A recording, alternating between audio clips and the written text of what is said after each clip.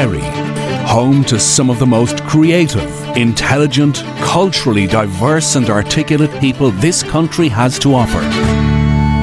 Unfortunately, they were all busy, so we got stuck with this lot. Recorded live in Murphy's Pub on Brandon Pier. This is the Murphy's Pubcast. Cheers, lads. Cheers. Clinkety, clinkety. There you go now.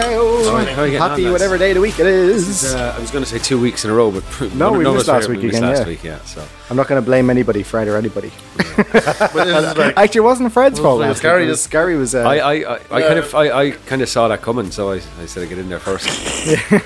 you're being a superstar guitarist, traveling Well, around you the world, know, all over the place. You know, he was in Spain again last weekend. Yeah, I know. What? I know. Where did we go wrong? You Fred? go to Spain like I go to Super Value. And Shopping's cheaper in Spain. But I have to say this: we only 2 nights ago, I was sitting in a square in a we're playing in a city called Caceres. It's about a 3-hour drive east of Madrid, near the Portuguese border. I'd never heard of it. It's not really a typical tourist destination, but it's a UNESCO World Heritage Site, and they've used it in. It was used in Game of Thrones films. Some of the things there. There's a massive medieval walled city in the middle of the modern city, and it's absolutely stunning. And we were sitting out there 2 nights ago. Like what date are we now? It's the middle towards the end of September. 26, 27 degrees. Bottle of like top quality wine, a tenner. Everyone's sitting out in the heat and the weather, and we're just thinking to ourselves, what the fuck are we doing going back to Ireland? Murphy's to Spain? Would it be a big thing? Be great. Like there's again, definitely Murphy's Pub in Spain. We could do a podcast. let's go over there. There's then. only one Murphy's. Yeah. There's only one Murphy's. Would you be? Do you reckon you'd be happy if you lived there though? Well, no, Or is it a novelty thing? I wouldn't live there all year round, but I would definitely live there for. I would like to move there, say, from October to March. Would be lovely. Maybe come home for Christmas for a couple of weeks, but then back out again. Just for from this time of year until. Why wouldn't you like? Yeah, I mean it's cheap. Like there was 7 of us in the band. We were going for meals, and we were several bottles of wine, beers, all eating, loads of bread, tapas, whatever. Just couldn't eat any more food. 120 quid for the 7 of us.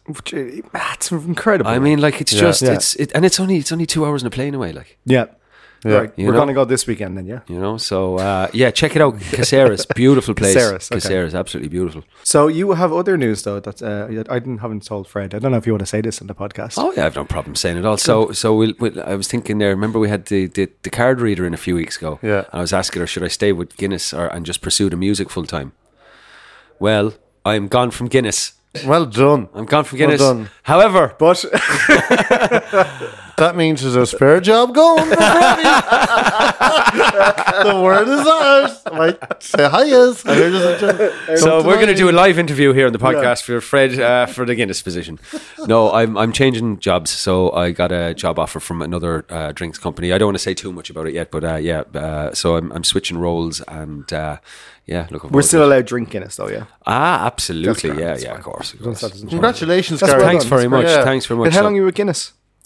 Well, on and off, about 10 years, I suppose. Jeez, that's a long time. I spent 3 years in that time with British American Tobacco, but all of these roles for the last 10 to 12 years were contract roles. Yeah. So I was never directly employed by the company. I was through an agency. Oh, right, yeah. So grand, all full-time permanent roles, grand, and the day-to-day jobs were grand. But when you're going through an agency, it's kind of you miss out on a lot of the Of course, you don't get the perks. You don't get the perks, you know. So this is a direct role with the company, and That's fantastic. That's great. So it's great because look, opportunities like that don't come up in Kerry that often. So I'm delighted with myself. Well done. That's great. Thanks very well much, done. lads. Yeah, Fred, I have to ask you, how's Julie and the kids? Oh, fantastic. Yeah. Yeah. Ted is, do you know, he's 3 now and he's, I think he got it from Julie, but he slipped in the hallway last week and he went, Jesus Christ. I did see something Julie put on Instagram during the week. He got a hold of her mascara. Oh, yeah. And put it all over the walls of the house. What? Yeah, he painted the walls of the house with mascara. Brilliant. The joy of kids. Was that Ted or Fred? Sorry, I missed the start. Yeah, that was Ted. Or maybe Fred. I don't know. He probably just blamed Ted on it. Oh, speaking of mascara all over the walls, I got a new tattoo. Look at that. What is Oh, it? class. What is that? It's I can see it's upside down there. It's kind of an upside down there. 1 second, I just take my pants down here. It's a swallow. Oh God, he's putting his pants in and saying It's a swallow in the shape of a. No, it's a swallow And there's on a gingerbread man. Yeah, you tell on me an about- anchor. Anchor. That's it, Fred. Yeah. You got it one, boy. You got it one. And what's the There's metaphor for that? there's no meaning behind it. I just like the look of it. That's it. Oh, there you go. The freedom of the swallow is your anchor in life. Well, no. Apparently, this is what's classed as a traditional, old school American style tattoo. So, Yeah. and a lot of the sailors would have gotten swallows because swallows always come home. Yeah. Oh yeah. And then the anchor then Just give is him in a hand, doesn't it? yeah, you can get them in several places, and then the anchor signifies, I think, like, you know, being tied to a place or you know, a place that you love or whatever, something like that. I think, but that's nothing. So did you get that done in Spain or here? I did, yeah. Woke up Sunday morning. That sounds like a drunken tattoo. I came up Saturday morning. I woke up Saturday morning after being on the absolute sesh all night Friday, after about 3 hours sleep, and I was still fucking half gatty and full of devilment. And I've been wanting to get this for a while, and I went out for a stroll and a bit of a sightseeing in the morning, had a bit of breakfast, a cup of coffee, and I was walking past tattoo shop and just went in and got talking to your man and Come in, Mary. decided to go with it. How are you? Great So that to was see that. We have a guest this evening. Mary, take a seat. See, she's like the hull. With a So, cup. And Mary Lynch and her brother James O'Connor, who's actually outside at the minute, are going to be joining us for a bit of a chat about stuff. How are you, Mary? How are you getting on? Well, Right? how's it going? Yeah, Good. great.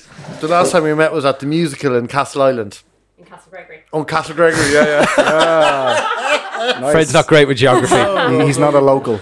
Yeah. That's baby brain. He keeps thinking That's reserved for Julie. Now you can't claim that, you know. No, he does. he keeps thinking he's in Bandon in Cork all the time as well. When he comes down here. Yeah. The reason we brought Mary and James in today is because Mary was diagnosed with cancer Originally in May 22. 22, and Yeah. James did something extraordinary to help his sister out about whatever. What's it? A month, 2 ago, is it? In July. So I just thought we'd bring the lads in and have a chat about it anyway. But first off, Mary. So you were diagnosed. Sorry, what month was it again? Okay, so in May 2022, I was diagnosed with triple negative breast cancer, which would be a very aggressive cancer. Yeah. So went through all the conventional treatments, you know, chemo, radiotherapy, surgery, and all that, and we found out in April this year that it had metastasized to my lungs. Right. Yeah. So I suppose basically, not to get too down into it, but so Cork basically, you know, said it was palliative at this stage. There's nothing that can be done. Right. Yeah, so just a palliative chemotherapy. But so then I took it upon myself, I suppose, to do a lot of research onto other treatments outside the country. So I've been to the Royal Marsden in London. I've been to Germany.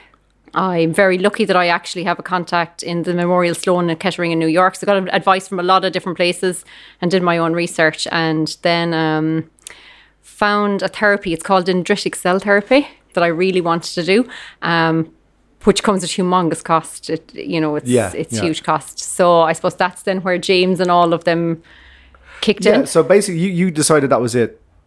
I've got this diagnosis. Fuck it, I'm going to do something about it. Well, But it's yeah, gonna cost basically, like, you know, I was like, crazy well, cash. Yeah, that's your opinion. That's not my opinion. So you know? how much is to like the a treatment doctor. of that cost? Like, is it? Like, So you're talking around. It depends on what country you go to. So you're talking around the 40,000. Anything from 30. Now it can go up to 90,000 in some countries. Yeah, if you were to get it in the UK, it's about 90,000 holy sterling. moly. And Yeah. like, sorry, Mary. No. Is that like is it one kind of course of treatment or like how does? It varies. It depends. Okay, so it depends on your results, how how things are going. So you go over. They just basically draw the blood. They give you some infusions. You have the dendritic cells put back in. So you're scanned, and so I was scanned last week, and then be scanned again in December. So that's how they keep track of it. Yeah. So no one, they don't kick in until 2 to 3 months. So up to 2 to 3 months, you have no clue if they're working. And then what I have been told is that you really see the best effect of them in 6 months, which will be December. And thankfully, and we're delighted with this, in the scan last week, they discovered that my body is responding. So between that and I think the therapy I'm getting here, it's actually, I've had a great, what they call it, a great response. That's amazing. Yeah. So I suppose I've gone from like in April being told, go home, take palliative chemotherapy, to now. So it's literally between April and now that's all this news has happened. So So it's all changed. Yeah, so like you just kind of keep going the whole time. You have to do like this. It's a whole job. It's not just go to Germany and get dendritic cell. There's actually a job. You have to. Your diet is massive. My diet is totally changed. So what are you doing? What are you doing now? Eating diet wise. All right. Okay. I don't. Do we want to know? No, yeah. James doesn't want me to say it because, I don't approve of anything anyone else is eating. So like it's the first thing We've all got snack boxes here under the table. It's not good. Leave them there. We'll have them later. Hide under the table. Well, the first thing that has to go is sugar. Anything. Because cancer thrives on sugar. Oh, right. Thrives on. So obviously not fruits. Naturally occurring sugars are okay, but you have to kind of watch them as well. You can't just eat everything. But anyway, you have to do that. Dairy, meat. So I'm basically, I suppose, vegan. I do have one egg a week because we have our own chickens. Right. And the egg is organic. Yeah. I didn't. Are you okay? I didn't realize you'd do something like that. It'd help. Like that's massive. Your diet is huge in it. Really, it's massive. Yeah. So is it the meat itself, or is it the kind of chemicals that are in the meat? See, there's a few different things to it because all our food is processed now. Yeah. So obviously, like if I'm buying beef in a supermarket or something like that, I've no clue what that cow process it went through. So what was she injected with before it was ever? Like from. There's a massive there is organic farmers out there. Obviously, you can buy their meat, but red meat in general. Number one, you don't want your body working really hard to break down protein from meat or cheese or dairy or anything like that. It needs to be working at other stuff now. So it's not forever. Like it's like some people who have done this and done the diet 2 years, they reckon. Okay. That you can obviously you don't go back start eating Mars bars for breakfast again, or the snack boxes, But a cabbage cream egg is cabbage cream egg is much better. It's organic, I think. But and then another thing I do is juicing. I juice. Oh yeah, like wheatgrass and. So wheatgrass every day. Juice. So like I have at least 4 juices a day. So the juices could be like, say, the first one in the morning be orange and maybe lemon, and then carrot, celery, anything like that. Carrot, celery, because you're getting a huge amount into you. You can't eat that quantity where you can drink it. So were you exhausted or did just going from one to the other? Like if I stop sugar now, I'd imagine I'd have massive headaches and I'd be quite edgy. That you're kind of come down from. You see, I think I didn't notice it, and I reckon the reason is because I gave up the day that they told me this prognosis in Cork. Okay. And adrenaline took over. And fight took over. So like I didn't even think of sugar. I was just like, no, this is not acceptable. My kids are too small. I don't accept this. It's not happening. And I'm stubborn anyway, so I was like, James nods away. So you see, I didn't feel the come down. Like if it's funny, like the things I don't miss sugar. I don't miss. I like a bowl of pasta. I'd like to have one, but I don't because you get in the carbs. Like just for the time being. Like So what would you have today? What you have for dinner today? Like. So for dinner, just stir-fried vegetables, some brown. I had brown basmati rice today, but that was my first time in a long time. It would just be vegetables, basically. Plant-based. No meat. No meat. No meat at all. Okay. At all. Chicken is meat. Chicken is meat. The tofu. Not that chicken in the snack box. So after all that happened, and you knew that these massive bills were going to be coming in, and you were going to fight it, then James stepped up. They tried to anyway. So James and his wife Stacey and John and my cousin Alona, they all got together and set up a GoFundMe, and that just took off. That was the most humbling experience I've ever had in my entire life. It was just, I think I keep saying this, I spent 24 hours crying. So every time I looked at it, it was going up. It was going up. It was going up. It was phenomenal. I was checking it like hourly at one point, just watching it just jump up. Phenomenal it was incredible. Response to it. It was unbelievable. Like it is. I suppose like we all donate to GoFundMe's. Like you're on the other side of it. Next thing you're like, oh my God, look at this. It's just unbelievable. And like people are amazing. They like you can never thank people for everything from the donations. Like people like dropping food to the house. They take the kit. There's just so much. Because it was eye opening for me from a bloke from a city that how community-based this place is and how brilliant it is to have people around that just step up and just are there for you, and the support that was around. It's unbelievable, and incredible. Even still, but like it was literally as soon as the news got out, everyone was everybody. What can we do? How can we help? What it was just the community just rallied, didn't they, James? Really, they just rallied like you'd never have believed it. Yeah, it was unreal. Like, but James went above and beyond that again. Not only did the GoFundMe, what did he do? Yeah, so James then decided he really wanted to do something personal. I suppose I'm the eldest. James is the baby, so for his big sister, he did a 24-hour shear.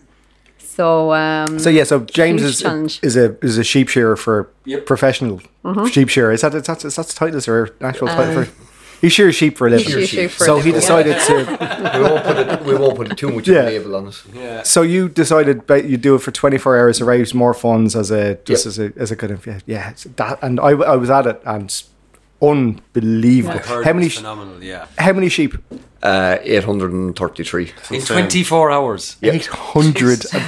There honestly, it got to the point where they ran out of sheep and they had to bring in sheep from outside the area. Yeah. Honestly, those traders were coming out. I have to say, one of the funniest things that happened was my cousin Alona was so she had this spreadsheet, I suppose, made out of like James. He was months projecting. Of planning went into it, and the logistics of the whole thing. Yeah. And Alona, my cousin, had spent a month or 6 weeks solid planning all this out on a timesheet to have it all run on schedule. And that he would have X amount of sheep done in the first hour and so on. So she had like her spreadsheet with this many sheep, and this farmer will take them away and this farmer will bring more, and so on and so forth. So at the end of the 2 hours, James totally exceeded the first 2 hours. Exceeded what they expected him to do in the 2 hours, and there was a period of no sheep. Well, that came at the end, but at this first 2 hours, everyone was like, "Well done, James!" And Alone, can I swear I can? I just took this quote Alona verbatim. She's the only person, so everyone else liked, and Alona's going, "You fucked up my spreadsheet." Destroyed the whole thing in 2 hours. So then again at the end, coming up to the end of it, pandemonium ensued because they ran out of sheep. Ran out of sheep. How long does it take normally to shear a sheep? Well, I wouldn't know. Normally in an average day, you'd be shearing something around 35 sheep an hour, give or take. An hour, yeah, right. Give or take. So I had planned for the 24 hours. It was a case of if I could do 70 every 2 hours, if I could sit at that number. Yeah, that's what we had planned for. That's what the spreadsheet said. That didn't last too long. So I think in the first 2 hours I done 104. Jesus. And the second 2 hours it dropped back to 98. You're lazy bastard. I started getting lazy there in the second 2 hours. Did you pick it back up? Did it go back up again? No, unfortunately it never went back up. It just stayed on a steady decline. I never dropped below. Because I'd never seen anybody shearing a sheep until a couple of years ago, and I seen you up out at back of O'Connor's as well doing another charity event. Oh yeah, speed shear, yeah. And it was like, again, it's so physical. Like it's it is. Like they're big animals when you've got to wrestle them in. And so I just like to get a visual of this. So did you have to pull the sheep in yourself and handle them and get them into position? You did everything yourself. Yeah, catch them and pull them out of the trailer. So wasn't someone just horsing the sheep at you? Caught them and pulled them out of the trailer myself and put them sitting and shear them and just repeatedly done it over and over. Like 12 hours in, like how do you find that stamina? I knew the first 12 hours was going to be fine because it was just going to be like a normal day. But to be honest, I won't lie, when the 12th hour, I think it was so I started at 6 o'clock on Friday evening, and about 8 or half 8 Saturday morning, I hit the wall. Yeah. I won't lie about it. It happened, but once I got past that, I was fine. Probably adrenaline kicked in after a while then. Did you even stop for a cup of tea or a sandwich? Well, I was stopping every 2 hours for a half an hour break. Right. Which in hindsight was probably too short, but... Yeah. But the lads were up there, like he had a great support team working with you on the day. He had there was few of them, 6 of them was it, that never left your side for the 24 hours. But you just every now and then I'd look up and like you'd see Roy or Jeff or somebody trying to shove a Mars bar into his mouth. And James was like spitting it out and they're just pushing this Mars when you have to eat. There was a lot of arguments over liquids and food being taken in at times. If anyone just drove in and seen this, force feeding a Mars bar. Tourist, it's like, oh my god, it's like They've got a slave down there shearing sheep. They won't even let him eat. Oh my God. Let's give him a break. Would you do it again?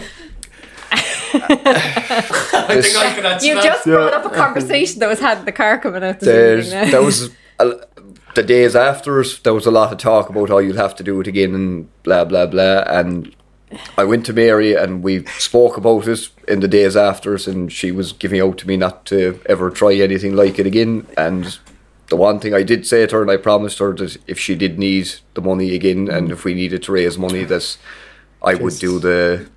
Yeah, well, not just do it again. I said I wouldn't do the 24-hour again because, to be honest, I'd put too much pressure on myself to try and outdo myself. Yeah. So I said if we do have to do it again, 48. I want to go for a 50 hour. 50 No, hours. are you 50 hours. joking? Yeah. I Oh said my I God. promised her. I said Yeah. if she needed the money, He did, this, yeah. I will do it. I'll do a 50 hour for her Well, again. there's one part of it I'd love to see that, but I hope it doesn't come. No way. Well, hopefully it won't come to it, but if it Was- does, Maybe we could do it for the crack some weekend. Yeah.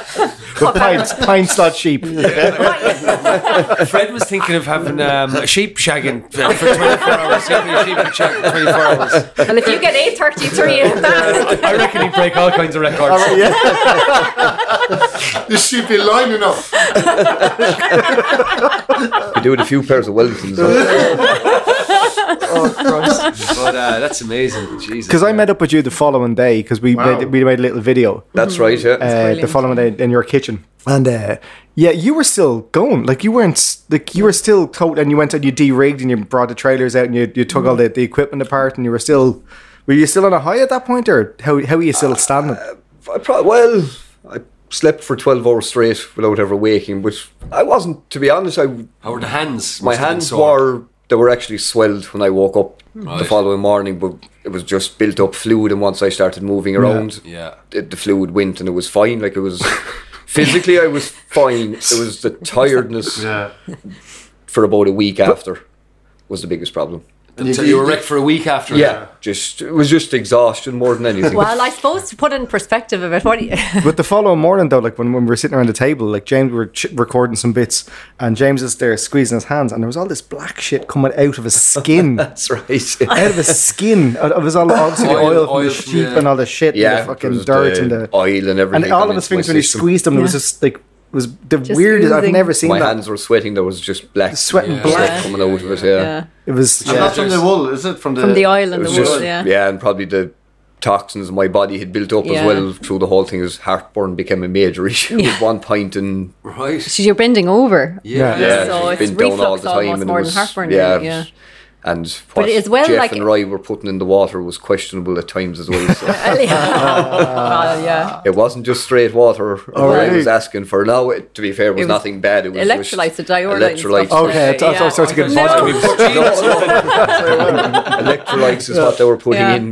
But in the couple of days leading up to the shear, it's not like he had it relaxing. I don't know if you knew there was No, all it's sorts pandemonium. like pandemonium went on. You had no rest. No, so I had two guys that done a lot of help with me in the background. There was Rye Collier and Jeff Collier, and they were kind of building me up to it, to get me ready for it. And like it was all this, the day or 2 days beforehand, walk away from everything, relax, take your time, good night's sleep, and all of that. And that all went out the window very fast. So the wind picked up.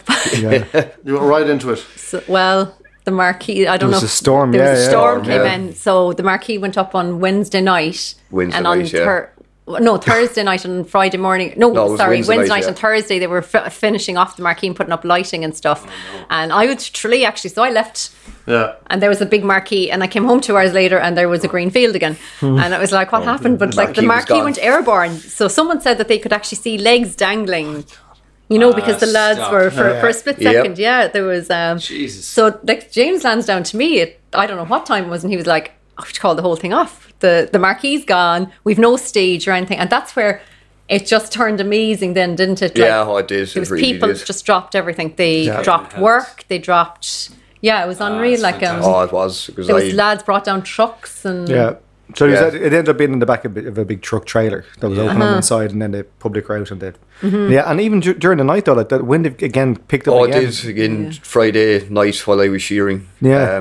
So we had the two articulated truck trailers parked side by side, and there was obviously a gap between the two of them. But the lads, now in fairness, had covered it, and it blew a storm and started pouring rain, and the two trailers were 40 feet long. And the only place that the water decided to come down was exactly where I was shearing, poured down on top of me. Keep it cool anyway. Like. Oh yeah. So, in fairness, the lads were up there in the rain with wool and plastic and whatnot, trying to stop the water coming down. Yeah. Because it was on. Did you know where it was? It was in the back of O'Connor's, right in the bay in the peninsula. It's like open to all the elements, like all the wind that comes down through Connor Pass. Everything that's just Yeah, they were tractors putting sandbags up on the roof and everything. It was just unbelievable what people were doing. That was around about 2 or 3 o'clock in the morning with sandbags and trying to stop the water coming in on top of us. Yeah, I'd say there was a few bottles of Coors Light drank after that. Funny, I would say when the whole thing finished, I went for dinner with a few of the lads just to relax, I suppose, and I had lamb. I think it was actually 1 o'clock when I got out of the pub that night, but I think I'd only I was here with you. Because again, after him being up all day the day before shearing sheep, and then I met him the following morning after I obviously went home and slept, and he was still going and de-rigging and stuff, and then I came down here, he was in the pub having a drink. I was like, what the fuck? I couldn't. Like, I'd be dead. I'd be dead. And he was here and he was absolutely totally fine. Like, not a bother. Hardly stuffed down Kerry by. I know it. None of this soft up shite. I know it. I admit it, man. I admit it. Tony, if you shared one sheep, you wouldn't hear the end of it. I know. I'd write a book about it or something. Tony, sheep shear and advice. Any text in if you want sheep shear. It's Tony here. Excellent. You know it.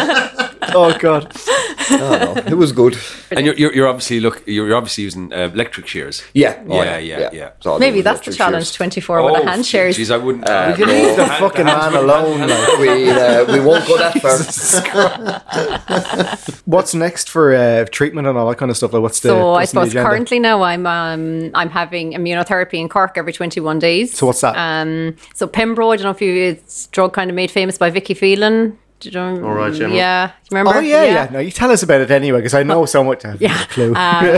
But yeah, so it's an immunotherapy drug. So I don't know. I suppose it tries to kickstart your own immune system or whatever. Yeah. So I'm on that, and then I'm on chemotherapy as well. And basically at the moment now, it's just wait for the next scan. Just keep doing what I'm doing. It's mad, Mary, because I'm looking at you here. You look fantastic. You look really amazing. I can't get over it. Well, I feel fantastic. Like I really don't think if you didn't know, you wouldn't know. Yeah. You really wouldn't know. How did you first twig it? Like, what was how did you go to get tested? Last year? Initially, Well, I suppose, to be honest, I had a bit of a scare 5 years ago, which turned out to be nothing. It turned out to be a cyst. So I did then personally found a lump at home myself, and I suppose I would preach this to every man and woman.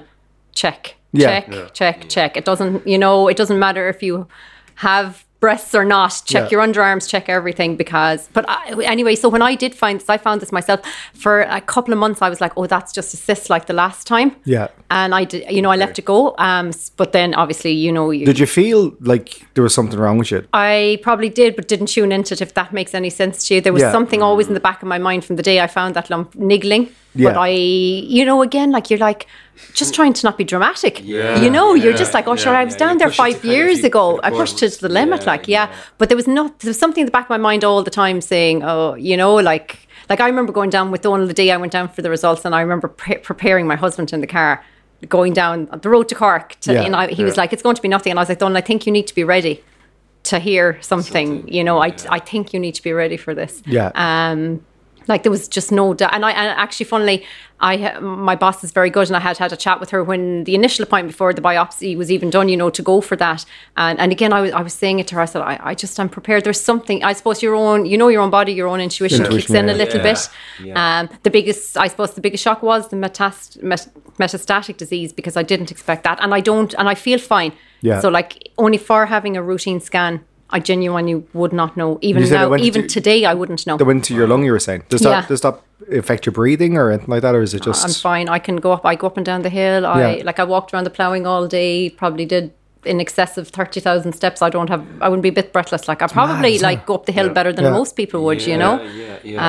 But you're healthy in general anyway, totally. which is obviously helps and stands for something. Completely, and not like when I say nothing bad goes into my body other than like chemotherapy is probably the worst thing you can put in, but like I don't take a paracetamol, I don't, so like am I healthy? Yes, I am. Do you mind me asking, did you ever kind of look at alternative approaches to treatments or so not last year, I suppose. I didn't. I just totally went conventional medicine. But now I would research a lot, and you meet it like when you're on a journey like this. You meet a lot of people who have been in a similar situation or are in a similar situation, or like you very rarely are going to meet someone that hasn't been personally somehow affected by cancer, if it's themselves or someone in their family. So we do exchange a lot of information, about alternatives and stuff like that. So you just, I suppose everything's worth exploring, isn't it? Well, like when you're given news like I've 2 small kids. You will throw the kitchen sink at this. You're just going, there's no, nothing's off. Like if I was told to stand and put the kitchen sink on my head for 2 days, you do it or of course or whatever. There you go, James. 48 hours. While you're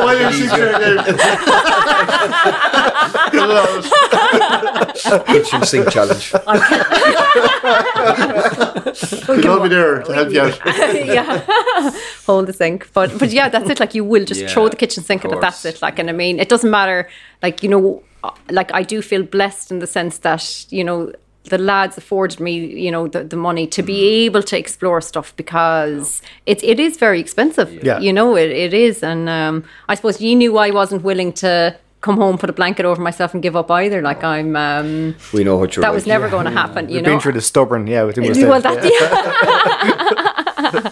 but I think like obviously I don't know, but I've other friends who've gotten news and that, and they've handled it in different ways. I think mindset is obviously a massive part of it as well, isn't it? I think mindset is 70% of it, to be honest with you. I really do. I think, if you... I remember that first, initial week, say, or a few days back in April, and there was a lot of crying going on. Of course there was, I had to come home and tell my 3 brothers and my mom and, my in-laws and stuff. And there was a lot of crying going on. Even myself, of course I was, but I actually said it to Donald. I sat up one morning and I went, that's it. No, I can't let this. If I stay here, I said, I won't get a year out of this. I won't. I was like, this has got to change straight away. And I actually sent a text out to my whole family. I was like, you've had your 48 hours for crying now. I don't want to see a tear inside this door again. Man up and get over it, lads. We're going to get on with this. Could I ask, how's Donald doing? Because Donald is honestly one of the nicest men I've ever met. It's not Donald anymore. Oh no, don't! I'm actually there's a chance I could get divorced this week. we were up at the Tiny Tears. God, well, in fairness to him, it's very apt at the minute.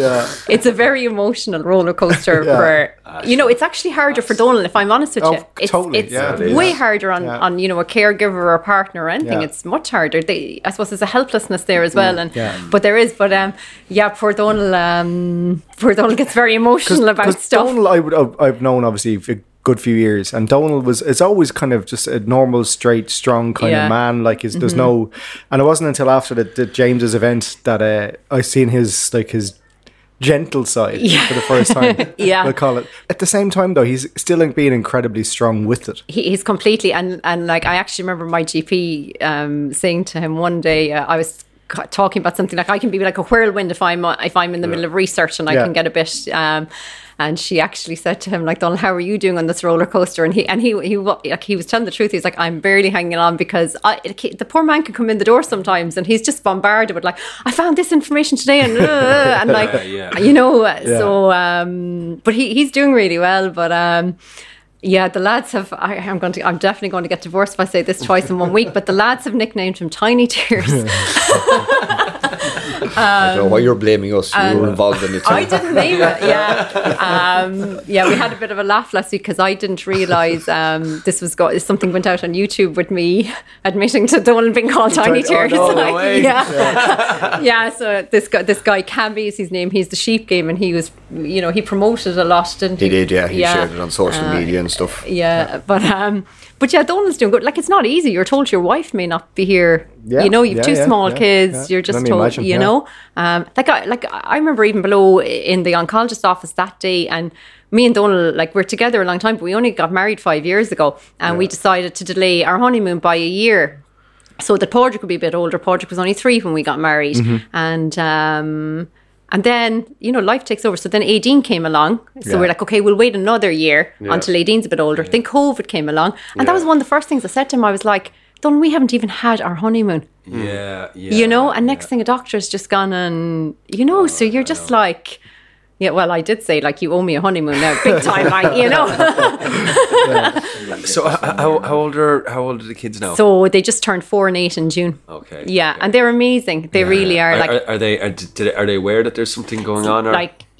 They're aware to an extent. Obviously, last year I started chemotherapy. I knew my hair was going to go, so we explained them to them. Padraig, my son, he's 8. He's very inquisitive. So, we explained about cancer is a cell and blah. And he was totally fine with that. My hair started coming out. Marie Line up the road here, our hairdresser, brilliant. She came back. Helped kids to shave my hair off, so it was never an issue. So the thing with kids, if you involve them, because somebody actually, it was the most random advice, and I wouldn't take it anyway.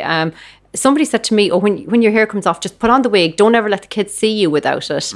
I was like, what if they come into the room at 3 o'clock in the morning? Yeah, I never did it. I actually never liked the wig, so I never wore it anyway. But it was just including them and being as honest as you can, of course, age appropriate. Yes, so I suppose this year then no way again against advice. I was not coming home and telling my children, this has been said in Cork. So I suppose I told Padraig, Mommy's having treatment, but it's more, I kind of say it from more of an upkeep kind of point of view, or to keep Mommy, healthy or better or whatever. Look, he cops certain things. He does, he saw that video, the YouTube video last week from the ploughing, and you can see by his little face he does. But he's very strong, he's very, very good.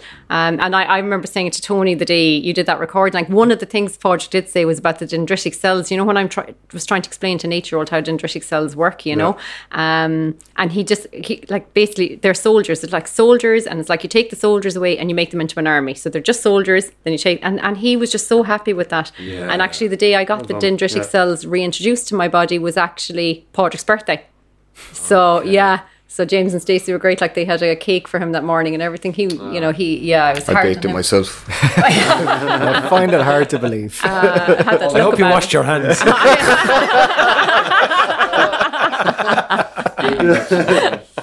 It was full of black oil. Black oil, yeah. It was a Black Forest ghetto. They seem to enjoy it anyway. Christ. So it's all positive news at the moment, and it's great. Yeah. So how often do you get those kind of updates, or? So every 3 months. So the next one now would be in December. It'll be before Christmas, in fairness, so that you're not over the Christmas period. It would just ruin Christmas on you. Yeah. So the next one will be before Christmas. So fingers crossed. Yeah. Fingers crossed. You were talking earlier on as well, just before we started recording, because I can't press the buttons quick enough, about the oxygen tank, the hyperbaric chambers. It's where if a diver got the bins, that's where they go. Yeah.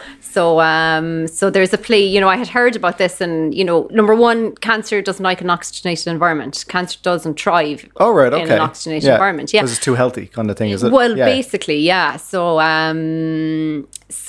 now a lot of people go to these oxygen chambers for loads of different reasons.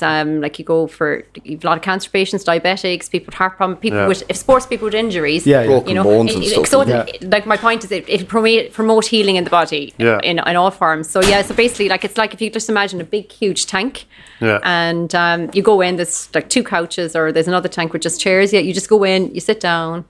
Your mask on, you're piped up. You can hear the oxygen coming through the pipes. So the big banging noise in the background is Gary going out to get pints, and he forgot his phone and came back in. He's just slamming doors. I think he's angry. Oh, sorry. You had oxygen, so it goes bang, bang. It's okay. Sorry about that. So you go in and get you. So you're infused with extra So basically, oxygen. you go in.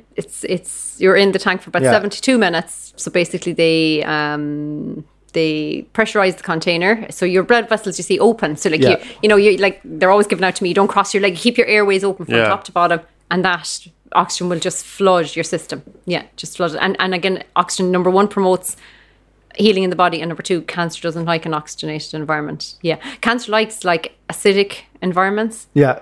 So like if you can change all that around a bit, So is that a common thing to do? Because I've never heard hyperbaric. of that. Yeah, it's for becoming people with cancer. Yeah, it's becoming more popular. It is. Yeah, it is. Yeah. So like I was asking one that like this, like as I said, I go to the Brandon Hyperbaric Oxygen Chamber, and they're 100% voluntary organisation. All the lads are volunteers.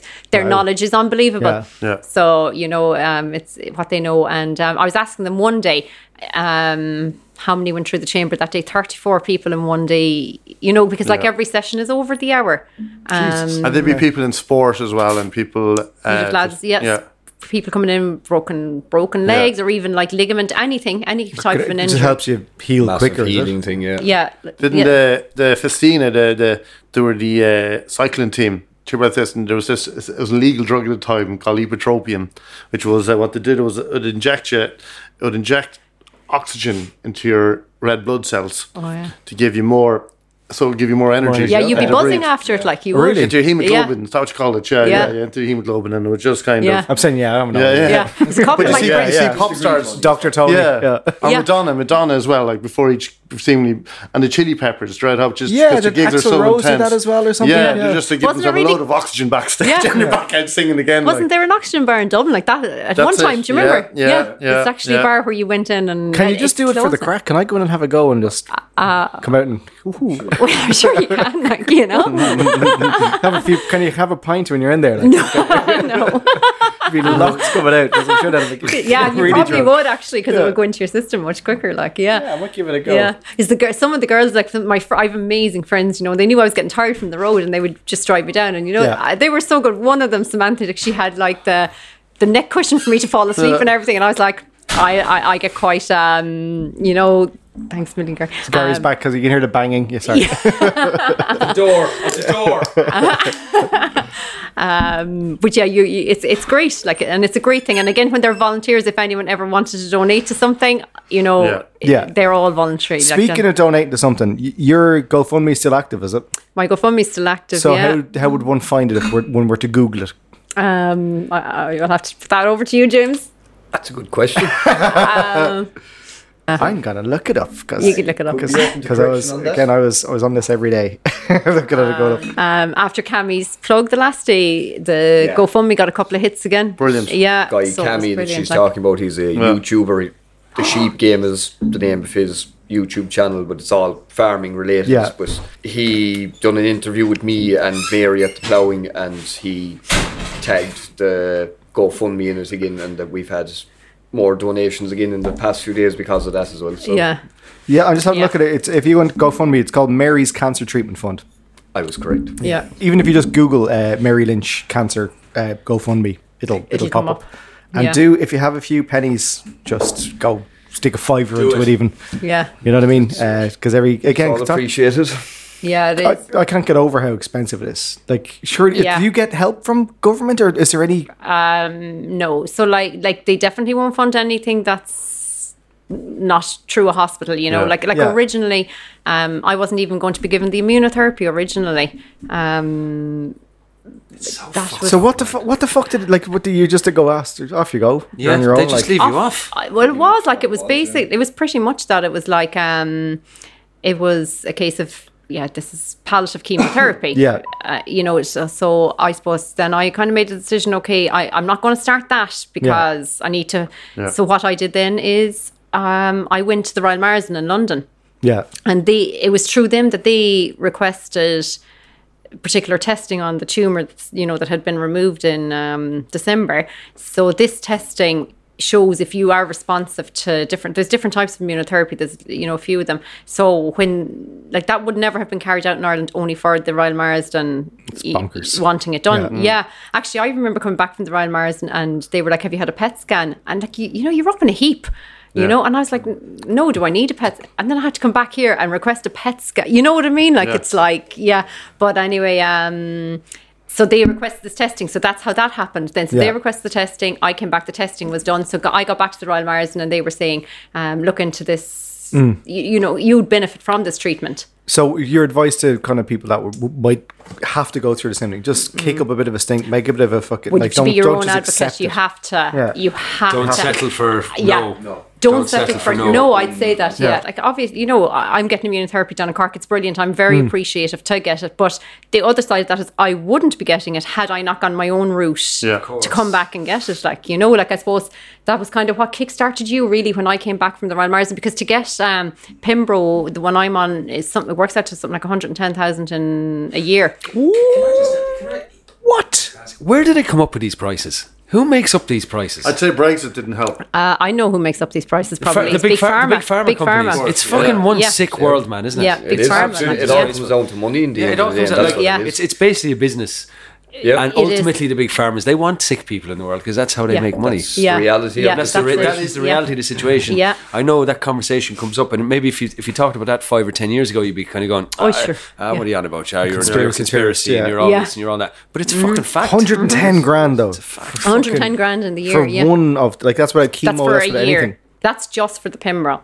So basically, I think that breaks down to something around, don't ask me exactly, but it's something around 4,000 per infusion. So, you should see these little bags, like, they're like, it's that size, like, you know, the potato bag's bigger than it, you know. That's incredible. I can understand if something's in development and they've like whole teams around the world working to come up with a cure for something, but once it's been developed and they're able to manufacture it on a big scale, then why do they still have to be charging these prices? Such huge prices for it. It's crazy. It's crazy, man. Yeah. And that's what kickstarted you when I came back and I said, like, that the Royal Marsden are saying that I'd benefit from this, but I don't know if I'm going to get approved for it here. And that's Donald having a cry.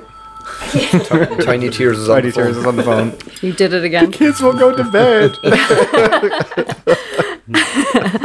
But that was a decision we kind of made then, that we'd pay for it privately. Yeah. And we'll go this route. Because I know somebody, I've come across people who did that. They paid for it themselves and then fought the system while they were paying for it. But, you know, you're... So is that where all the funds that you guys have been raising is going towards that? Well, no, because by the time... So, say, with the Pimbro then, like I don't know, is this the right way to say it? But, like, I suppose the fact that the Royal Marsden were basically saying, if you were our patient, you'd get this. Yeah. So next thing you come back to Ireland and they're like... So it's like a different... One rule in one country, different rule in another. Yeah, that's it, you know. It comes down to probably money again, you know. Yeah. But in fairness, then I suppose like it kept going, and I did get it. Then, you know, I remember I was on the motorway going into Dublin 10 to 6 on a Wednesday evening when I got the call from Cork, and you know, you're just like, oh, no. And then they were like, you've been approved for Pimbro. So I'm not 100% sure, but as far as I know, my Pimbro is actually like comes through I don't know who makes it. Is it Merck? I think I can't remember who makes it now, but it's a compassionate program. A lot of these companies do run a compassionate program. So many people in the year it's kind of like a lotto, isn't it? And how unfair is that? Completely, Do you know what I mean? I mean, it's great for people's lives. It's great for the people who get it, but it's just it's a kind of a sick way of toying with people in a way. Like. But that's why I felt a bit blessed then, the fact that I did get it, like, you know, you know, because they could have said no. I suppose we were always going to go gung ho down the route then of paying for it. It was going to just be hell for leather, or else try and get on a clinical trial that included it. That's the other side of it, like, you know. With all of your medical expenses and stuff, please tell me you guys aren't paying a penny in tax this year, because you can write it off or you can do something. There has to be some... I don't know. I'll have to talk to my accountant about it. I have no clue. I wouldn't be confident in that. I wouldn't either. I wouldn't. To be honest, I don't. The government don't kind of offset anything. They don't give It's so ridiculous. Yeah. They don't care. Like. With somebody that needs medical attention, like, that's the care. You should get whatever they can possibly throw at you. Like. Well, I only got approved for the medical card like lately, and it was even a battle to get it. It was even a battle to get it, to be honest with you. So, like, I was over a year actually battling to get that. Again, if you had if you had got breast cancer 2 years previous to when I got it, you are automatically awarded a medical card, regardless of your circumstances. where then things change. You know yourself, everything changes in this country when it comes You'd to like money. to think we live in a society, especially in, we're classed as a first world country, that you look after this. That's one thing that always pisses me off about this country. We don't look after our sick or elderly. It's just they're just left on the fucking shelf. Yeah. But that's why then as I was saying, that's why you have to be your own best advocate. You have to stay on the ball. You have, I suppose I if I could do anything, it would be to go back to last year and be like that from the start. I only started like that in April this year. We're not programmed to be like that. We're programmed to believe that everything is going to be sorted. We'll be looked after. Everything's going to be looked after. You put your trust in the system. And you realise when you start the process that actually the system isn't helping me here. I need to step it up a gear. It's and like that on top of the torment you're already going through. Well, this is the thing. You're at your most. You're at your most vulnerable. You're most vulnerable. You're emotionally, physically. You're everything. You're exhausted. Time you need the most help.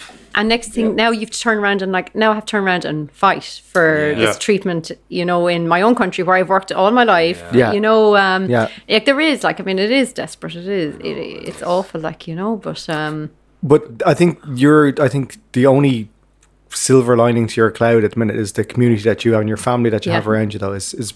Honestly, it's been completely eye-opening to me. It's just I've never seen I suppose for me as well, you see the community rallying around this stuff has happened here over the years. I've lived here always, but oh my God, when you see people rallying for you, there's people calling to the door that I said to someone had never, never come, and they were coming in, they were genuine, they weren't coming in. It wasn't a glory kind of moment. It wasn't, it wasn't. It was. But that's reflected even in your GoFundMe page, like the amount of anonymous donations and big donations, here's a five, like 50 quid or 100 quid or whatever, for people who just don't want any recognition, just want to help you. That's incredible. It's been unbelievable. It has, hasn't it? And it's non-stop. Even actually today there's because again my diet, and I there's a lady back in Garfany, back near Dingle. She's fantastic, so she bakes me a few loaves of bread, and she texted me today saying that somebody had actually come to her and wanted to give her money towards making the bread, to get for the ingredients. And I just thought that was just so nice. I was like, it's just the simplest thing in the world. I love getting her bread. It saves me having to do it. I'm on the road constant. Like we're taking off tomorrow to Cork, we went back till Thursday. You know what I mean? We're always on the road. So, but I just thought then when she texted me that, she was like, this lady has given me money to put towards the ingredients to buy. I just thought oh my God, that is just so thoughtful, and it's just my favourite story was from Tiny Tears himself. He was telling me about it.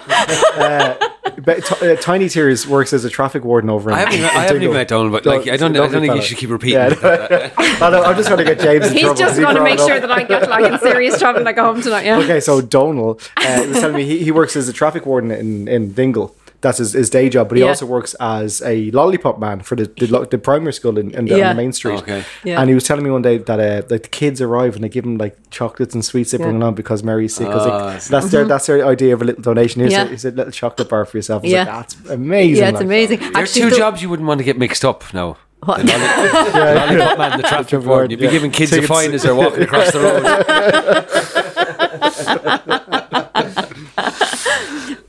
Sorry to interrupt there. Thanks for asking. Actually, that school, even, those kids, actually, not only that, they went and did a little fun. I don't actually know what they did, but they presented them with an envelope of money that they had fundraised themselves. It's just been phenomenal. It's just unreal. We're still, even from the shearing in July, I'm still getting money. We don't have even a final today. Tally on it. Really? I actually couldn't say tonight that I have X amount of money raised from this. We never did. You mention what was raised from that? No, because we actually don't know because I was still receiving. Even today again, I was given more money. Ballpark figure, or if you don't have to say it all. I'm just. Well, the GoFundMe's on over 103,000. 3,530. Yeah. 100 grand. That's fucking mad. It's phenomenal. It's unbelievable. It's amazing, isn't it? It really is. And then even with the sharing, though, there was raffles held as well, and people gave things to be raffled off, and really expensive bits. Like there was the big stove. There was a stove. Wood-burning stove. Somebody donated. Wow. And that you auctioned that off for €1,000 or something. €1,000, that's for the bid in the auction. Yeah. That's just people just giving again and again turning up with food and all that kind of stuff. Yeah. it's non-stop, and even people just turned up and were there cheering on for the day. Oh yeah, but even I had to turn my back to the crowd at the end of it, because every time I looked down, I was turning into tiny tears as well, because they were all crying, and I'm like, I can't look at you now. You're going to make me cry. I had to turn my back to people. Yeah, there was 2 points in that day that got me, and one was your mum sitting at the side of the stage watching just so proud, like beaming, looking at the two of you, just so happy. And the other one was at the very end, just as he finished, when you got on stage and the two of you had a hug, and I was tiny tears at that point. It really was. It's incredible, like, just to see just that. Well, I suppose there's a lot of raw emotion there, isn't there? It's there was, There's a lot of adrenaline and a lot of emotions were high at the time as well. Yeah, you get caught away in the action of what's going on, but then when you actually sit back and realise what it's for, it becomes very real. Like, well, that's it. But like for me, it's like people are literally coming out to save my life, to try and buy me more years, or Paul just making his communion in May next year. I feel I was panicked about that. Now I'm like, my son is making his communion next year, and you're standing beside him. And it's just sometimes we're all going to be called tiny tears by the end of this podcast. They're all crying here. You just can't say Is that a tear there, James? Yeah. I set a challenge to how many grown men I can make cry this year. You're doing well so far now, to be fair to you. Before we all become blubber messes, we'll call it a day. Thank you very much for coming in. Thank you for having us. Mary James, thanks for coming in. Amazing story, and we all are rooting for the whole lot of it. GoFundMe, Mary Lynch. Go to GoFundMe, and just. Again, if it's a £5, if it's a £2, whatever you can afford. It's all appreciated, and it all is, it's all amazing. And just a massive thank you to everyone. Like, I can't start. I can never thank people enough for what they've done for us. A day wouldn't do it. It's been amazing. We'll have you on again in 12 months, when you can be thanking everyone and celebrating again after all that fantastic. Cheers, lads. Definitely. Cheers, guys. Thank you.